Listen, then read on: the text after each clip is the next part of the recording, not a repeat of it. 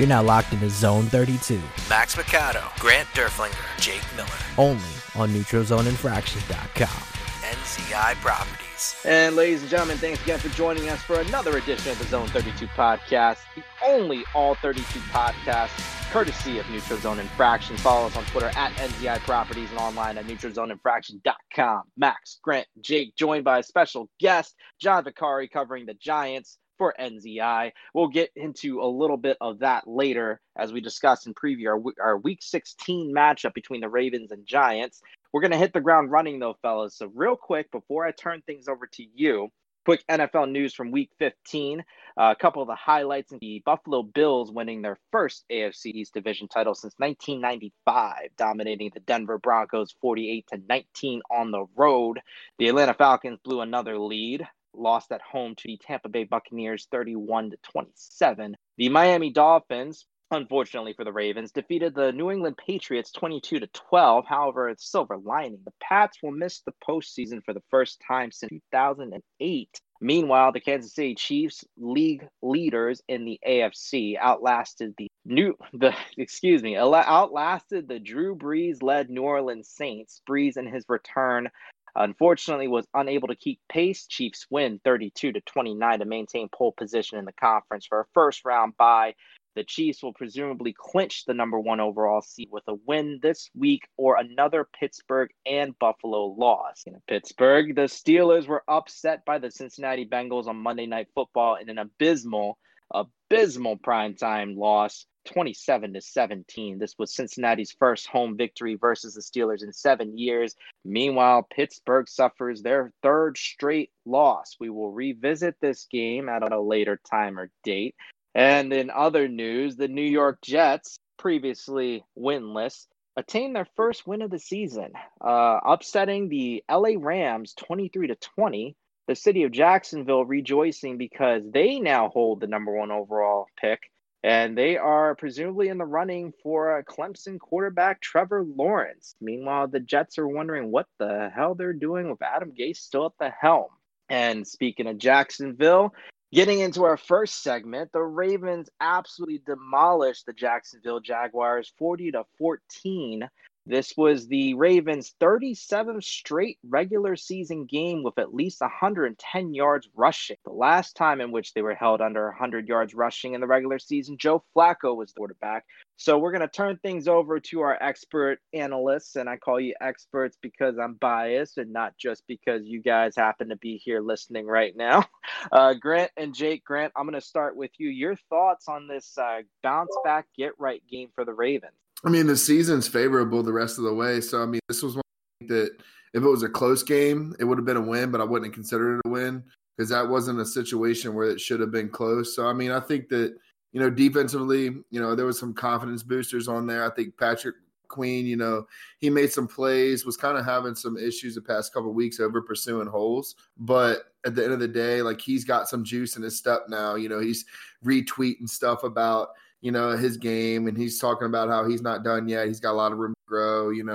That type of recognition will give a young guy confidence. I mean, he's hopped in and playing in a role right now that not anybody can just hop in and play. He might get overly criticized, but man, you're the starting linebacker for a Wink Martindale defense. You better know your shit. And I think it was a great win. I think all around the board, they got the offense back on track, getting healthy. It was a must win, and it was there's never a guaranteed win in the NFL any given Sunday, and I'm a firm believer of that. You will never hear me, no matter who any team plays, say, oh, yeah, that's going to be a blowout or that's going to be this or that. Now, I might say it should be a blowout, but I have seen everything. I have seen teams look at the other night, for instance. The Bengals game. Ryan Finley, stomped a mud hole in them, and it's so awesome to see. Damn, what a good night. But no, it was something that was needed. Got to continue on. Any given Sunday, win out, control your own destiny. All this harping on Twitter and social media about we need so-and-so to win, lose, blah, blah. It doesn't matter if we don't win out. So worry about your own way. Play each game at a time. If we get in, then we're going to be a problem. And that's how I really feel about it. All right. Now, Jake, if we're looking back at this Week 15 matchup, a game that obviously the Ravens were expected to win, if there was ever any sort of moment where you figure that this game was ever in doubt? Did it ever come up to you, despite the score? And I say this if only because we're still watching this Ravens offense still adjust. And again, this is weird to say, at this point of the season, that the Ravens offense still isn't completely in flux. But there was a little bit of pause that I at least had watching, because despite Lamar carving up that defense, there are a couple of times where the Jaguars defense in turn showed a little bit of promise, a couple of batted down balls and such. But Jake, again, going back to my question, was there any point where you had any sort of doubt or any sort of just panic in watching? Only in the first drive when he threw that pick, when Lamar threw that pick, obviously it's capitalized right after Judon gave the safety. Outside of that, no. Going into the game, I was confident that they would get the dub, and they proved it shouldn't have been a close game. The Jags have lost now 13 games in a row, and they showed exactly why. The encouraging thing was seeing that front seven dominate. For the past 2 weeks between the Cowboys and the Browns, that front seven has combined for a single sack out of those 2 weeks. Going back to last week, they had 5 against Minshew, and so that was encouraging. We've been needing to see more production out of Yannick and Derek Crew. So that was nice. The running game was there. Lamar did, but Dobbins running effective, getting a couple of. It was a good win. Lamar looked efficient, and as always, the offense is a front running offense. As soon as they get a lead, they tend to pile on teams. So that was what happens this week. But 40-14. That there's nothing much to say other than they got dominated. There was a few lucky. The Tyree Phillips run for, I want to say 12 yards. The fumble recovery.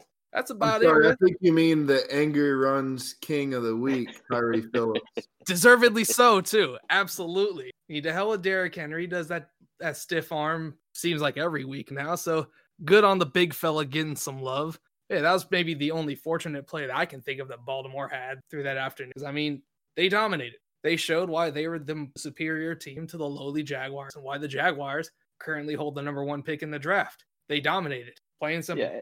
And Jake, you're right. There really isn't a whole lot that you can say about this game. The Ravens, still hold the number 1 overall spot in terms of rushing attack in all major statistical categories. Yet, in weird contrast, the Ravens' passing attack is 31st in yards. So it's kind of weird. And on top of that, the Ravens' offense, and get this, guys, I had to double check and do a double take when I was looking at the numbers. The Ravens' offense ranks 21st in overall yardage, but 6th in scoring. So it's like a tale of 2 units. It's almost as if, Greg Roman, great as he did last year as the offensive coordinator, he can't find an identity. And hold on, guys, you mean Baltimore has red zone problems? Wait, what? But no, I want to feed on something else that was kind of a little bit in the game that, you guys probably noticed on that little live wire thing. But I like this little male bonding nudge going on with Miles Jack and John Harbaugh. Miles Jack's coming up with a little contract. He's an athletic linebacker next to Patrick Queen. Might cause some problems sideline to sideline. I'm just saying. Hey, and he is tight with Yannick and with Calais Campbell, and we know that there's tampering that goes on. I'm telling you, just remember, old Grant over here said that. You would be a fool if you didn't believe that season-wide, throughout the league, that there's that there isn't some level of tampering going on. We know players talk. You're not going to stop them from texting and having the group chats and whatnot. So I've been tampering with Allen Robinson for 4 years. You know what?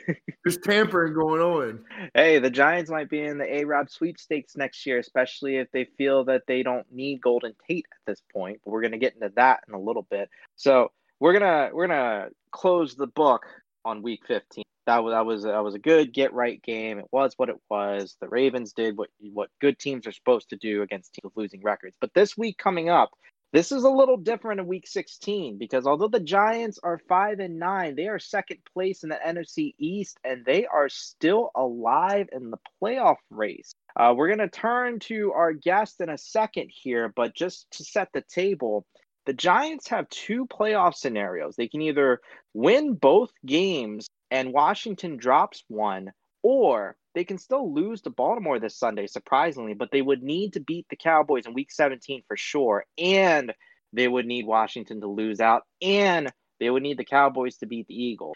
There is no scenario in which the Giants lose this Sunday and Washington beats Carolina. That essentially would eliminate them in week 16. But that being said, joining us now is John Vicari, one of our Gold Star writers for NZI covering the Giants. John, how you doing today? I'm good. Thanks for having me on. Awesome. Now we decided if we were going to have our first guest on the show, it's going to be someone who is extremely knowledgeable about their team, brings the talent, brings the hype every single week. Now, John, I did a little bit of research on this game because, of course, that's what we're supposed to do in sports media. But more to the point, I'm going to defer to you and turn the floor to you. What are you looking for in this game for the Giants to come out with a win and keep their playoff hopes alive, especially against the Ravens in the Ravens' final home game of the season? Well, the main storyline has to be, and I think it's with every game, but it's the quarterback for the New York Giants, and that is up in the air right now. It could be Daniel Jones. It could be Colt McCoy. Today, when we're recording, Joe Judge said that Daniel Jones is on the right track to play on Sunday, but it's not confirmed 100% that he will start. And although you may remember earlier in the season, Colt McCoy started and then beat the Seattle Seahawks back when the Giants controlled their own destiny in Week 13.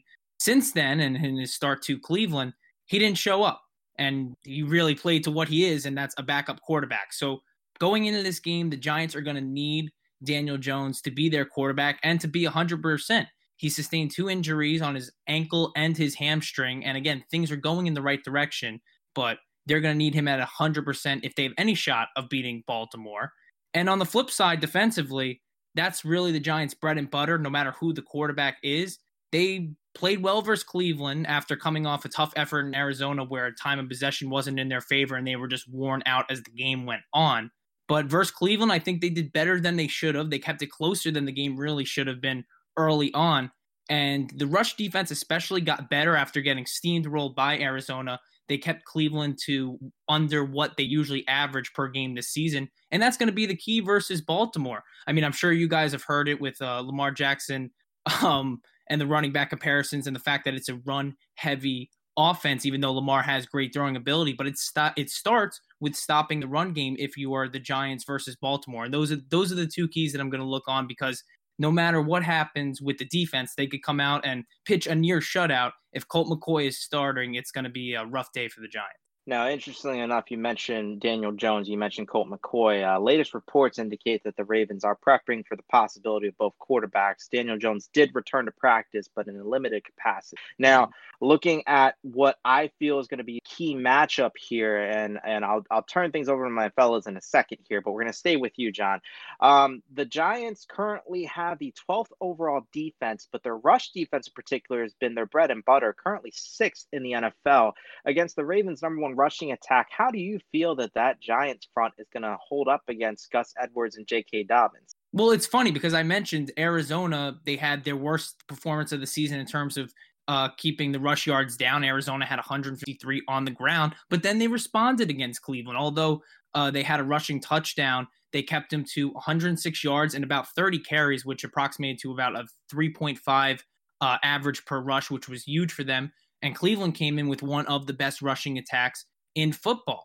Now, the names for Baltimore, and again, it's been a 3-headed monster, and you guys would know better than me, but it really doesn't matter the top tier back. It's just a constant running ability. And the main thing for the Giants is going to be time of possession, because if Baltimore early on can't establish a run game, if the Giants offense is 3 and out, they're going to eventually establish a run game. That's just the pattern that has happened this season. And the Giants don't sustain long drives and keep their defense off the field and Baltimore's offense off the field, then it's going to spell trouble. Do they have the capability to stop Baltimore's rushing and contain it and put themselves in an opportunity to win? Absolutely. The Giants have been in a ton of one-possession games this season, but it starts with the offense moving the ball. The defense in a way is reliant on the offense, and the defense has been bend but don't break all season. But if the Giants offense can't put them in a good opportunity, in a good spot, then they're going to break sooner.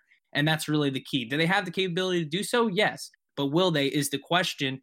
And again, this is a team that controlled their destiny in Week 13. And as you mentioned on the top, no longer. So it's going to be interesting to see how this game shakes out. And one the Giants are going to need, and you touched on it though, as much as Baltimore fans know they need this game, the Giants definitely need it because there's no wild card scenario for them. It's division or bust if they want to appear in the playoff.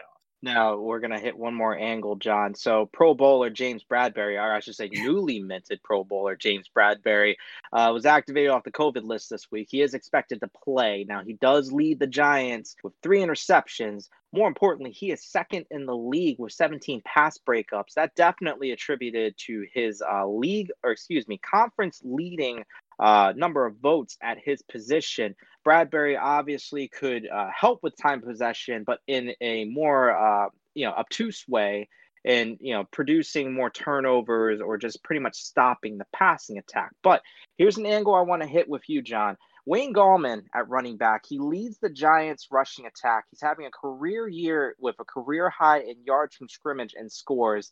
Now, here's an interesting thing I noticed when I was looking at his game logs. He had 2 monster games on the road in weeks 12 and 13. Both were victories against Cincinnati and Seattle. And especially the Seattle game was a huge upset, despite how terrible the Seahawks defense been.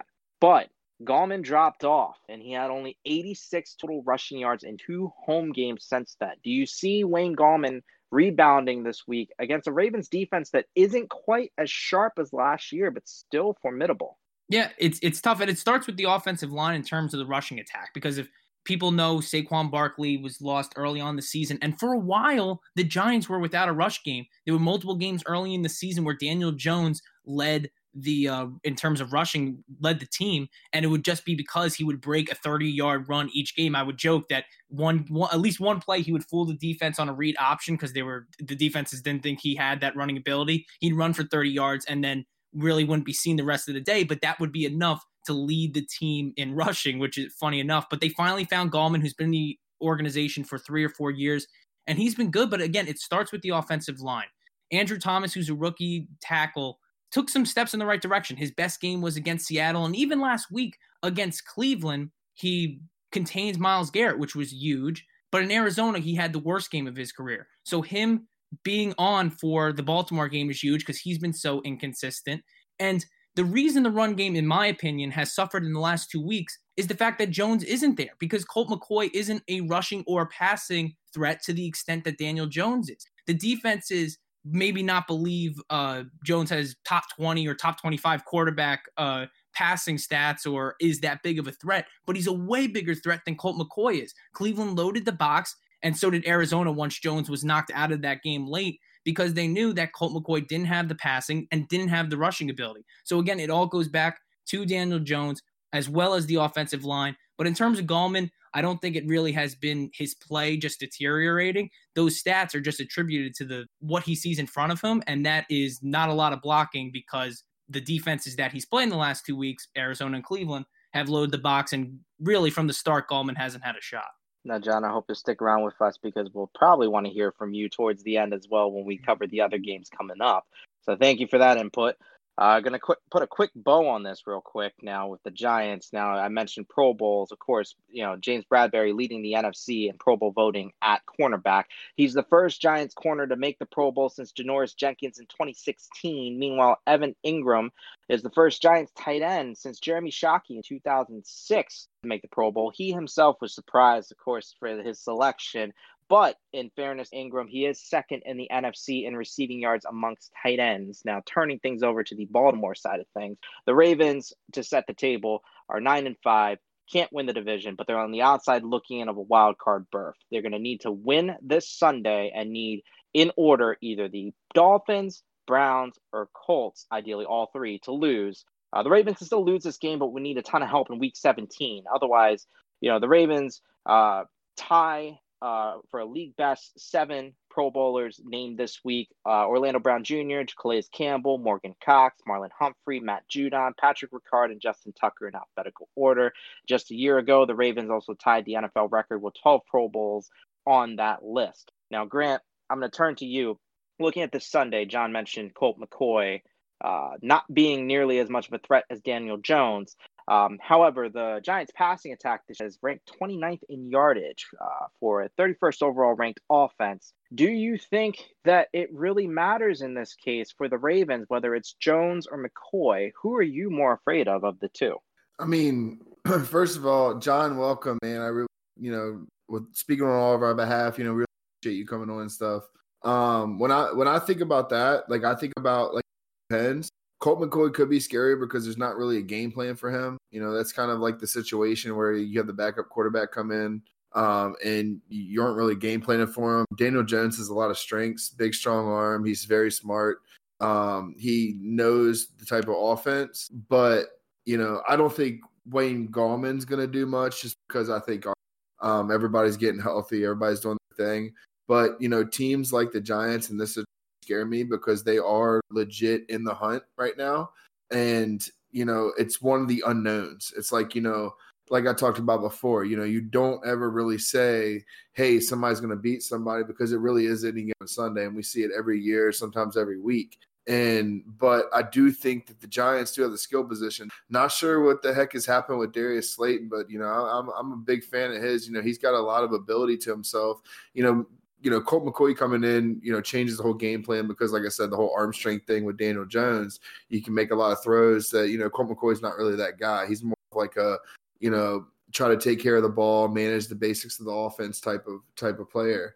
I don't really think that it's going to go any type of way versus the as far as which quarterback is what. But, you know, I think you just need to line up ball at the end of the day. I mean, if it matters if Daniel Jones or Colt McCoy is who you're playing against, then I think that you have bigger worries at that point, personally. I agree. And more to the point, I mean, with the Ravens, again, all due respect to the Giants, because they are second place in their division for a reason. They still do have a losing record. It's one of those things where, again, you can't pick who you play, but if you are a team with playoff aspirations, you beat the teams you're supposed to beat, and there's no reason to believe that the Ravens should, you know, be struggling in this game. But Jake, I'm going to turn to you. I do have a little hesitation because looking at the injury report, although Calais Campbell returned to limited practice, dealing with a calf injury still, and of course complications from COVID, cornerbacks Marcus Peters and Jimmy Smith are still sidelined. That Ravens pass defense, which is only 14 yards allowed, is still vulnerable. And on top of that, Marquise, we're not going to call him Hollywood Brown, was a new addition to the injury report on Wednesday. He's dealing with a knee issue. On the flip side, like I said, James Bradbury back off the COVID list for the Giants. I mean, he is a threat in that secondary, clearly having a career year.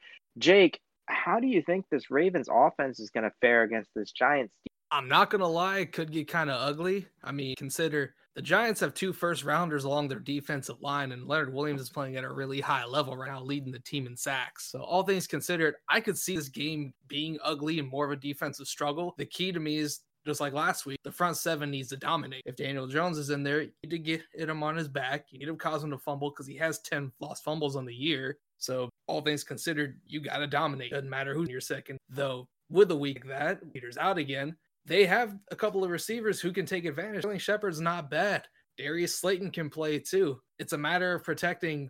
It's a matter of getting after the Giants and don't let them protect it. The difference is I think McCoy will get rid of the ball quicker. Daniel Jones will try to make their play. Problem with Jones is the fact that he can run, and he can run if you're not just in your rush lane. Take one for 80 on you again. Though let's hope he stumbles or he falls into the end zone against Philly. I could see this being like a 19-10 kind of game, to be honest. Like it's nothing against our offense. Their defense is good. They give up under 4 yards per carry, and there's only 6 defenses in the league right now that give up that few yards per carry in the NFL. So that's crazy to me, the state of defense this season. But nonetheless, do what you do. If you're going to win this game, keep doing what you do. Cleveland going to the week 14, they were a good run defense, and Baltimore put over 200 yards of the threat of Lamar. Just like what John pointed, the Giants' worst game as far as defending the run went was against Arizona, who have little Kyler Murray who likes to run the ball, and Drake. So you have players who can do it, so really get it done. Run the ball, set up the play action, get out with a win.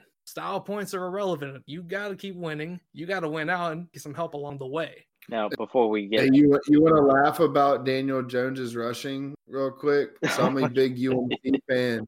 I'm a big UNC fan also. In his senior year, he freaking ran like 105 against Carolina. Like, yeah, it's Carolina's defense, but he had like 12 carries for like 185 yards. Which it's crazy to me that Daniel Jones is second on the team in rushing. Which, again, this is kind of hypocritical because we have a quarterback, but it's the fact that, free agent pickup Devontae Freeman hasn't really done a whole heck of a lot, only 3.2 yards per carry. Alfred Morris, I mean, he's not getting the touches that he should be. I mean, the guy is 4.7 yards per tote, and he's got 222 rushing yards. And yet Devontae Freeman was supposed to be the guy? Like, what the heck? But if Quadzilla's there, that's a different story. If Quadzilla's there, it's a Max, you bring up a funny point because the Giants have two rushers, right, in Dion Lewis and Gallman that were there at the beginning of the season, but they instead bring in Morris and Freeman, and Morris and Freeman have relatively done nothing. When Dion Lewis gets into the game, he's a good pass catcher on third down scenarios, and as we mentioned with Gallman earlier on, he's our leading rusher on the team. So it's sort of funny, I think, as you mentioned with Bradbury, Gettleman, in terms of he's the Giants GM, has made great moves on the defense, bringing in Bradbury, Blake Martinez, making a trade for Leonard Williams late last season. But in the running back scenario, filling Saquon Barkley has relatively come from what we had at the beginning of the season, yet we have signed two players that have not produced a lot, but are still getting some touches that are taking away from Gallman in a certain extent because they are big names in Morris and Freeman. I'm glad you brought up Dave Gettleman. And to credit, like, the whole Bradbury thing, too. Like, I mean, I'm at Carolina everything outside of the Orioles. And, like, I closely follow the Panthers sometimes. And Bradbury is such a stud. Like, how he got out of there and then would criticize the Giants for paying him the money they paid him. I'm like, bro, you have no idea. That man is he can lock you man on man. And he can also zone coverage in every zone situation. He's a 4-down corner, period. And I was like, damn. And then Blake Martinez, too. That was another guy that I got criticized for because I wanted Baltimore to get him bad because he's a sure tackler. He fills gaps. He's smart. He's intuitive. And he knows, like, defenses and knows where to be. He doesn't get the glitz and the glamour, but he's a hard-nosed type guy. He's like an LJ Fort guy, but more athletic with a smarter mentality to him. Oh, gosh. Again, Green Bay never should have let Martinez go. I mean, props to David Gettleman. As much as I shit on him as a GM, I mean, he's low-key, at least on the defensive side, made some great moves. I mean, Logan Ryan was low-key a great pickup. I thought Ryan didn't have anything left in the tank. Jabril Peppers has been lights out this year in situational football. I mean, that defense is much better than they've appeared in the box score. It's just that on the offensive side, I don't know how he is as an evaluator of talent, thinking that, Golden Tate and Sterling Shepard was going to be enough. I mean, Slayton's been okay, but it's like I almost feel as if they went for broke on defense because they figured they would have Saquon all year long. And, of course, the freak injury occurs, and their season was nearly a bust since. And I'm not going to write the final eulogy for the Giants on 2020 because the fact of the matter is, no matter what happens Sunday, as long as they mathematically have a shot, this at least is somewhat of a silver lining for them to build upon, whether Jones is their man moving forward or not, which they insist he is. At the beginning of the season, sorry, one final note before we move on. At the beginning of the season, there was this expectation, at least for me and most Giants fans, two things. Team gets better, and Daniel Jones is our guy. And if he's not, go draft someone like a Trevor Lawrence, Justin Fields, Zach Wilson, whoever out of college.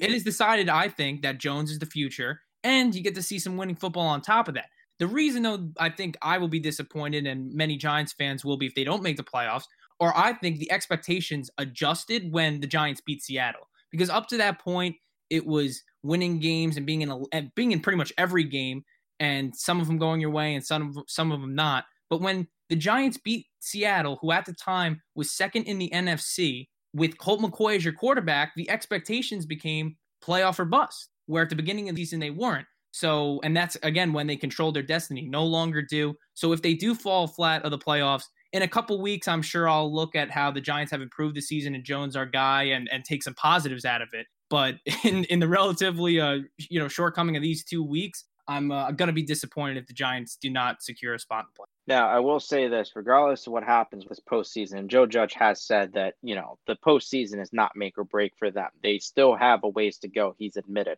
But looking at the slate of free agent quarterbacks on the market, I mean, you have to imagine that with Dak Prescott having had his season-ending injury, Jason Garrett's going to be whispering in Dave Gettleman's ear to make a run for him, even if Joe Judge thinks that Daniel Jones is their future, because it's going to be all too tempting. Cap space aside, it's going to be tempting for Garrett to want to pick up his former Cowboys cast-offs. If Zeke Elliott is available, despite having Saquon, you'd have to imagine he'd be looking at Zeke too. I mean, you could be looking at a New York Giants team that's going to much resemble a Dallas Cowboys offense from 2 years ago. And it'd be, if you told any Giants fan that this is what was going to happen, they would laugh in your face. But, so we'll revisit this topic probably in the offseason because, John, I think I do want you back on this offseason for sure. So we're going to start to put a bow on things before we get to our final segment that I know, at least Grant and Jake, I know you're going to enjoy this last segment. So stay with me here, John. Real quick, looking at quick matchups of note in Week 16 as well. You've got a battle of AFC playoff contenders in the Steelers and Colts facing off. Kickoff is 1 o'clock Sunday. Right now, the Colts are tied with the Titans, but technically second in the head-to-head. Either way, both teams have not secured their division titles yet. The Seahawks host the LA Rams, 4:25 p.m. Eastern kickoff, potentially a division-clinching game for the Seahawks. And our Sunday night football matchup sees the Green Bay Packers hosting the Tennessee Titans. Green Bay can clinch home field advantage in the NFC with a little bit of help. Otherwise, it'll be a Week 17 scenario. Now, gentlemen, and John, I'm going to include you with this. You're going to be first up. I don't know if this is something you particularly want to partake in because it's not your division, but we feel obligated as Ravens fans here, 3 out of the 4 of us, to shit on the Pittsburgh Steelers for their showing on Monday Night Football. 1, because we hate the Steelers, but 2, it's always nice to see someone who's smug and on top get knocked down from their perch just a little bit, or in this case, 3 straight games. But that said, John, your thoughts on the state of the Steelers right now? Yeah, I'll gladly partake because Pittsburgh couldn't handle Washington. And that annoyed me to no end because if Pittsburgh did what they had to do against Washington and remain undefeated, the Giants would be in such a better spot. Instead, after the Giants pulled off what I thought was the upset of the year in terms of being the Seattle Seahawks, a day later or 2 days later was one of those postponed games. Washington followed it up with an upset of the Steelers. And I was like, are you kidding me, Pittsburgh? I think they're frauds in terms of looking at the AFC. I think Buffalo is better than them. Kansas City is better than them. You guys, in terms of the Ravens, are better than them. And who's coming out of the South? The Colts, I think, or even Titans would be better than them. I think the last wild card spot would be the only team Pittsburgh has an upper hand on. They started out great. I am a Tomlin guy. I like the way his culture is in the locker room. I'm not a Juju Smith-Schuster guy. I do not understand the dancing. And I'm glad the Giants got rid of Odell back in the day for similar antics. But yeah, Pittsburgh I'm annoyed at just because they couldn't handle Washington. And their fall, I wouldn't have predicted, but it's shown in these last couple games in which they faced actual competition that they aren't as good as people thought in the beginning of the All right, now, Grant, it's your turn. You get to break out the tiny little violin, the world's tiniest violin, and play it for the Pittsburgh Steelers because, man, I just love gloating. Grant, your thoughts on the black and yellow? Fuck them. No, they're like, and it goes back to that whole thing. I think Baltimore's better. It took 5 turnovers and a no-call shot to the head to beat Baltimore, and then they barely walked out of there against RG3 / Trace McSorley and a 4-string offensive line and a 4-string running back and no corners. And you know what I mean? I mean, it's just like it's very fortunate. The Giants should have beat them week 1. They should have lost to Jeff Driscoll and the Broncos. We've talked about that before. Like, I mean, it's one of those things where, like, when people joke, I mean, yeah, you get the counter. People are like, they're 11-0, man. Okay, well, yeah, they are the worst 11 team that I've ever seen in my lifetime. Like, it's okay to say that. There can be 2 things, like, at the same time that, might counter opposite each other. But I think that, the Colts are a team right now that are an aging quarterback away from being the best team in the AFC. If they didn't have Phillip Rivers and they had 15 quarterback as far as like, somebody that can, and not even, I don't want to say top 15 because so many things go into a stat or stat categories. I hate when people get into like oh man, they're the number 1. Like, think about defenses. People are like, oh, they're the number 1 defense. And what? Total yards, scoring, turnovers. Like, you can't categorize anything like that. But if you have a top 15 quarterback in the sense of, ability to, Phillip Rivers doesn't move outside of 4 feet wide versus 4 feet long. Like, he doesn't, his arm is not the same ever. I don't know who has a bigger. You got fucking Linguini, Ben Roethlisberger, and then you have Angel Hair Pasta, Phillip Rivers. Like, they can't make the throws they need to make. They have the weapons. Jonathan Taylor, Naheem Hines, Michael Pittman, who in my mind is better than Claypool. Like you have these guys that can't. Trey Burton's an athletic tight end. Mo Alley Cox is a very athletic tight end. Jack Doyle is a great tight end. I mean, you have all these weapons in the offense, and the one common denominator, phenomenal offensive line. The one common denominator is Phillip Rivers. So I think that the Colts are a scarier team, but they don't scare me at all in the playoffs in the sense that Phillip Rivers does not intimidate me whatsoever. He's going to have to play the game of his life at this point to beat any of the teams that are eligible in the playoffs right now. And I mean, there's big games on Saturday. We're all Raiders fans, at this point. But I think that there's a lot of season, whatever it may be. But I think that if the Ravens make the playoffs, the AFC better watch it. Exactly. And that's not being a homer either. Like I don't do the homer stuff. I don't like the homer stuff. Like I will criticize what needs to be criticized, but I won't be an ass like people we see on Twitter all the time. But this team, healthy, confident, and with momentum, is a very dangerous team. Now, Jake, I'm going to let you be the last one to take that little bit of dirt and pile it on top of the coffin that is the Pittsburgh Steelers with their noodle-armed rapist quarterback, Ben Roethlisberger. Yes, I can say that because I am the one putting the show together. Jake, your thoughts on the Steelers and their collapse so far? It's juicy as hell. It would piss me off if they lost out and the Ravens didn't make the playoffs. But even that being said, you shouldn't have to rely on your division rivals to make the postseason. You should beat them. But that being said, people have pointed out they had the easiest schedule leading up to these past few weeks up until this point, which is why they're 11-0. And as you guys mentioned, escaped some games they should have lost with wins. On one hand, you can call that the heart of a champion. On the other hand, when you see them put to a Washington football, the Bengals, even Buffalo. Buffalo's good, but that being said, if you're a contender, you can't get smacked around like that. And they did. They had Stephon Diggs. Beasley's nice too, but Stephon Diggs tore him up. And if you're an opposing defense, you can't let Josh Allen go off and keep going to Stephon Diggs. Make someone else beat you. Beasley's nice, but I wouldn't be as worried about him as I would about Diggs. He went off for 10 for $157. Yes, Pittsburgh should be scared. I mean, I remember a couple of Super Bowl champions lost 3 in a row and then wound up with a division at home against another team, even come week 16. But if they lose this week to the Colts, plain and simple. I mean, the Colts are a good team as well. Again, you can't lose 5 in a row and expect to be a contender. Like, not by any stretch. To Cleveland, if you lose to Indy on the way to limping your way into the postseason, that's not good. Like, teams are already circling Pittsburgh and hoping they get matched up with them in the first round, myself included. Ravens, make it happen. Let them get beat. Let the smugness get slapped off their faces. And to Grant's point earlier, it's Raider Nation on Saturday. I'm not a Raiders fan, but this Saturday I am. Go beat those damn cans of tuna in Miami.